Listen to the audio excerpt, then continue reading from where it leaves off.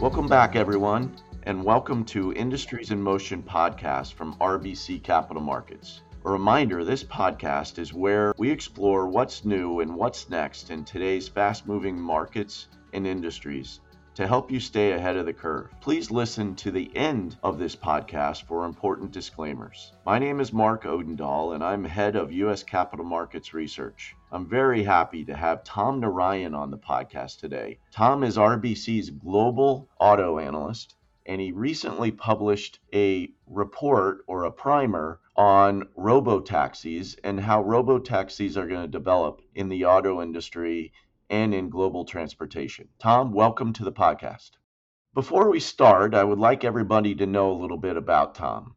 Tom started at RBC as a research associate here in the US, then moved on for a lead analyst role in Europe a few years ago, where he started covering the European automakers and auto parts makers. And just recently, we presented Tom with the opportunity to move back to the US and cover the auto industry globally. We think this is unique among Wall Street analysts to be able to cover the significant automakers in Europe combined with the automakers in the US and educate investors around the disruption that the EV development is giving the global auto industry. Tom, let's get started on all the Q&A today about robotaxis. Sure. And autonomy is a very kind of nebulous kind of term. We've actually had autonomy for several years. Most of us have it in our cars today. It's things like lane assist, emergency braking, cruise control. The industry, when we look at it, we really break it up into kind of 5 levels. Really, the first 3 levels, these are where you need a human being that can, when needed, actually drive the car. And then you have 2 levels at the top, level 4 and 5. These are where there is no human being needed to drive the car.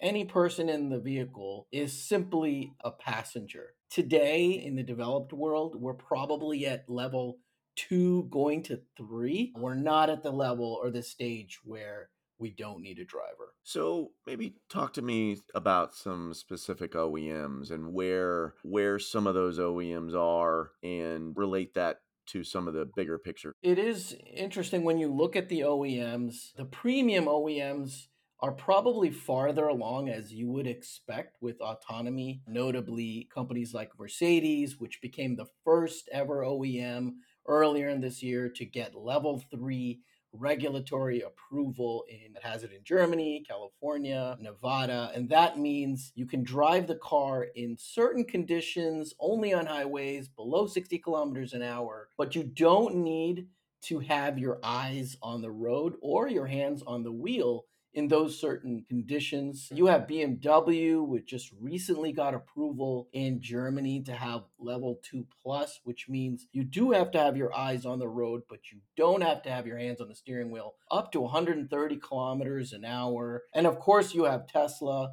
which has its FSD. It calls it full self-driving. Its FSD system, which is a level 2 plus system, it's allowed in the United States. You have to have your eyes on the road. You don't need to have your hands on the steering wheel. For the most part, though, most OEMs, especially in the mass market, are at base level 2 systems. Some of the stuff we talked about earlier, emergency braking, some medium parking assist, a cruise control, some lane assist. But it's really these premium OEMs in Tesla that are leading the way. So the viability of autonomous vehicles has been hotly debated recently. Could you sum up some of those debates and challenges that we've had in the near term and then kind of marry that with some of the long-term views? With autonomous vehicles, the main hurdles are 2 things. One is the tech, and the second is the regulatory hurdle. So we think that you'll have the tech actually solved first and then the regulatory hurdles. Usually, regulators want to see a system that is close to 100% success rate. The problem that we're having with level 4 and level 5 autonomy so far is that it doesn't work very well in urban environments. There's a lot of random stuff that happens, right? Pedestrians, animals, bicycles, etc., other humans. But we do find, and this is something that's very encouraging, is that on the highways, we're already pretty close to being there. In urban environments, we're pretty far away. We think, though, by the end of the decade, also agree with this. End of the decade, we'll get technologically there for level 4 in many large cities. And then regulatory, we think we'll need another few more years. That'll probably happen, we think, by 2035. For a regulator, what are they going to be happy about and excited about, and what are their concerns going to be? It really depends for a regulator where you're looking at. So in the US, it's really a state by state decision. California or Nevada or Florida or even a Texas may be more aggressive to approving it than, let's say, other states. And in Europe, it's probably going to take longer than any other place. And then China, we see regulators approving it quicker than any other place. So it also has to do with an attitude of utility, how the society views the utility. Fortunately, there will be deaths. And societies that we find in China, they're more willing to accept this. It's better for the society as a whole. Some states in the US, and then later on, you'll see it happen in Europe. But we think what'll drive the regulatory argument is how many lives it'll save. Every year, 2 million people die in car crashes, 100 million people are hospitalized. These vehicles will save up space in cities. A third of cities are used for parking and looking for parking. The average commute speed is 10 miles an hour. So it'll save up hundreds of millions of hours of productivity for people. So we think policymakers, there's inertia for them to support it, but they will need enough of a technological argument to showcase that, hey, 94% of accidents are human error. With these vehicles, it drops to like 2 or 3%, so it needs to be a sizable number, but there's enough inertia for this to happen. And if it happens quicker, I do see politicians acting on it quicker. Let's continue to walk out the end of the curve here and talk about robotaxi. How far out is that inflection point, and what role do you see robotaxis serving? It is a long curve, admittedly. So 2030 is when I think you'll start seeing the tech being, readily available, where the accident rate really is low enough that OEMs are willing to take on liability because it's so low. And then 2035, I think you get the regulatory approval. But it also becomes ubiquitous when there's an economic argument for it. Currently, we believe that the cost to make a robotaxi is well over $100,000. Cost to make a mass market car is something like $20,000, right? So there's a huge spread in the cost to make the vehicle because of all the sensors and the tech that goes into it, such that the cost per mile cost for a consumer or for an operator of a robotaxi, it's just too high right now. Companies that have services for robotaxis are losing money. But we think by the end of the decade, the cost to make that robotaxi could drop dramatically. It effectively costs the same to make, maybe slightly more, but to make a regular passenger car. And on that basis, our math actually suggests that because it's increased usage and the utilization of a robotaxi, it increases so much. Actually, a passenger car right now is only used 5% of the time.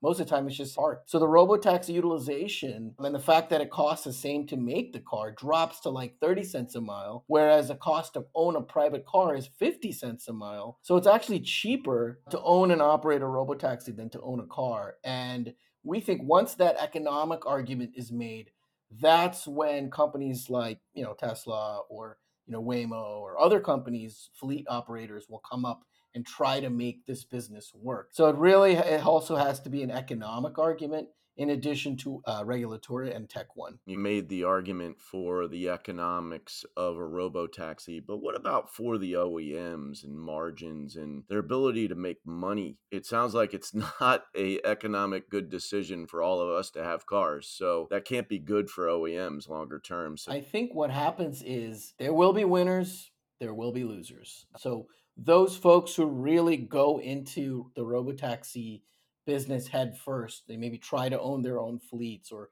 participate maybe making the actual robotaxi. Maybe they don't operate the fleet, but participate in this business could be handsomely rewarded, right? Because we've seen the profitability. It could be massive, right? Today, when you take an Uber, spend like $1.90 per mile. A private car costs you about 50 cents to own, but people are still willing to pay so much more because of the convenience. So imagine the cost of the robotaxi is 30 cents and you're able to charge 90 cents. the margins are massive. So it could be hugely profitable. So the other thing to note is every one robotaxi replaces 5 private cars. So if you're an OEM, you sell so many less cars, right? So you would think that would be bad. And just on that basis, it would be bad. You're selling far less cars. But the flip side is because it's so much more profitable, right? The auto business, you're making like high single digit profit margins. Operating a robotaxi, you could be making 50, 60% profit margins. So you may be selling less cars, but it could be making way more profit from running and operating these fleets. The only issue is, how many OEMs do we have? 30, 40 car makers? Do we need that many companies making robotaxis? Like, when's the last time you cared what Uber picked you up? You don't care, right? So the value of the brand maybe gets more commoditized. So a lot of smaller OEMs may go away. Maybe there's a lot of consolidation, but we do know for a fact it will mean less cars on the road, less cars made, and these OEMs who are best positioned to capitalize on this theme could make money hand over fist. But there also will be some companies that simply get gobbled up in this consolidation fest. All right, let's stay there and dig a little deeper. Could you educate us a little bit on the strategy that Tesla has to capitalize on the growth in this space? So, in recent months, what we've noticed from Tesla is a willingness to partner up and sell services to other OEMs. Typically, that doesn't happen. Usually this is why suppliers exist. And we saw this happen with the charging infrastructure deals that Tesla made with Ford, GM, Rivian, and some others. A lot of automakers are selecting Tesla's charging infrastructure in the US specifically, and we expect to happen in Europe as well. So Tesla is doing this on one part in order for it to sell its FSD software to other OEMs. So it's using the car as a Trojan horse of sorts to sell software. And the way that Tesla looks at the car is they already have the best cost economics on full electric cars because they started before everybody else. Their costs are on $100 a kilowatt hour, whereas others are $150 a kilowatt hour, cost way more. And if you look at their margins, they're 13 to 14% EBIT margins, whereas Ford, for example, their EV EBIT margins are like negative 40%, simply because they started later. So they have a better cost structure, and therefore what happens is they can afford to cut pricing, which is what they've done to gain market share. So their argument is they want to sell as many cars as possible, gain market share, and put FSD in those Teslas, and which they believe they can make more profit off them, right? Because it's a software margin. Currently, FSD, they charge about $200 a month. So their plan is to cut the pricing and increase the take rate of that subscription, which maybe it means that you get less money for the FSD per car, but you get more cars taking FSD. And the other thing it does is, and this is where the charging infrastructure deal happens, it means they can sell FSD to other car makers. I don't know if they're going to win all of these wins or other companies that are also doing this. You have Qualcomm, Nvidia, Mobileye. They're also in this space, but certainly it gives them an ability to penetrate this market. So that's really how they're approaching it early on. And then longer term, they want to be heavily in the robotaxi space themselves. They're big believers in this, and they believe they can not only make their own robotaxi fleets, but also license robotaxi software for carriers down the road. So Tesla is clearly ahead here and forward looking. How do you think about market penetration in this sector going forward? Tesla definitely, I think, has the leadership position on FSD. It has the most miles on the road. It doesn't mean that others are not progressing. But, my analysis only has them capturing 25% FSD and robotaxi penetration in the US, only 7 to 8% penetration of their own vehicles in China and Europe. And on the licensing of the software, I have them maxing out at 20% market share in the US, China, and in Europe. So that does give room for other folks that we spoke about, NVIDIA, Qualcomm, Mobileye, Google, Waymo, etc. So I don't think that they necessarily dominate the market. There are others that are, making strides. But I think they will be a substantive player. And the other thing I would add is, since things like Robotaxi are so far away, you need to capitalize on this. You need to basically be able to take losses, spend a lot of capital for many years, and capitalize on this whenever it comes. And so a company like a Tesla, which has this giant market capitalization, Google, Waymo, which has a giant balance sheet market cap, maybe Apple, these are the companies that can afford to last that long, to see that light at the end of the tunnel. We all saw what happened with Ford and Volkswagen with their Argo joint venture. They couldn't fund it, so they closed it last year. That's another factor, is those folks who are well capitalized enough to survive, they may be the one that really sees the fruit of that investment at the end of the day. Well, Tom, this has been a fascinating conversation. I think we could talk forever on this. And the whole opportunity is open-ended when you look at some of the things that autonomous vehicles could do for our society and do for the economy. Really appreciate your time today. And thank you very much for all the work that you did putting this Robotaxi primer out.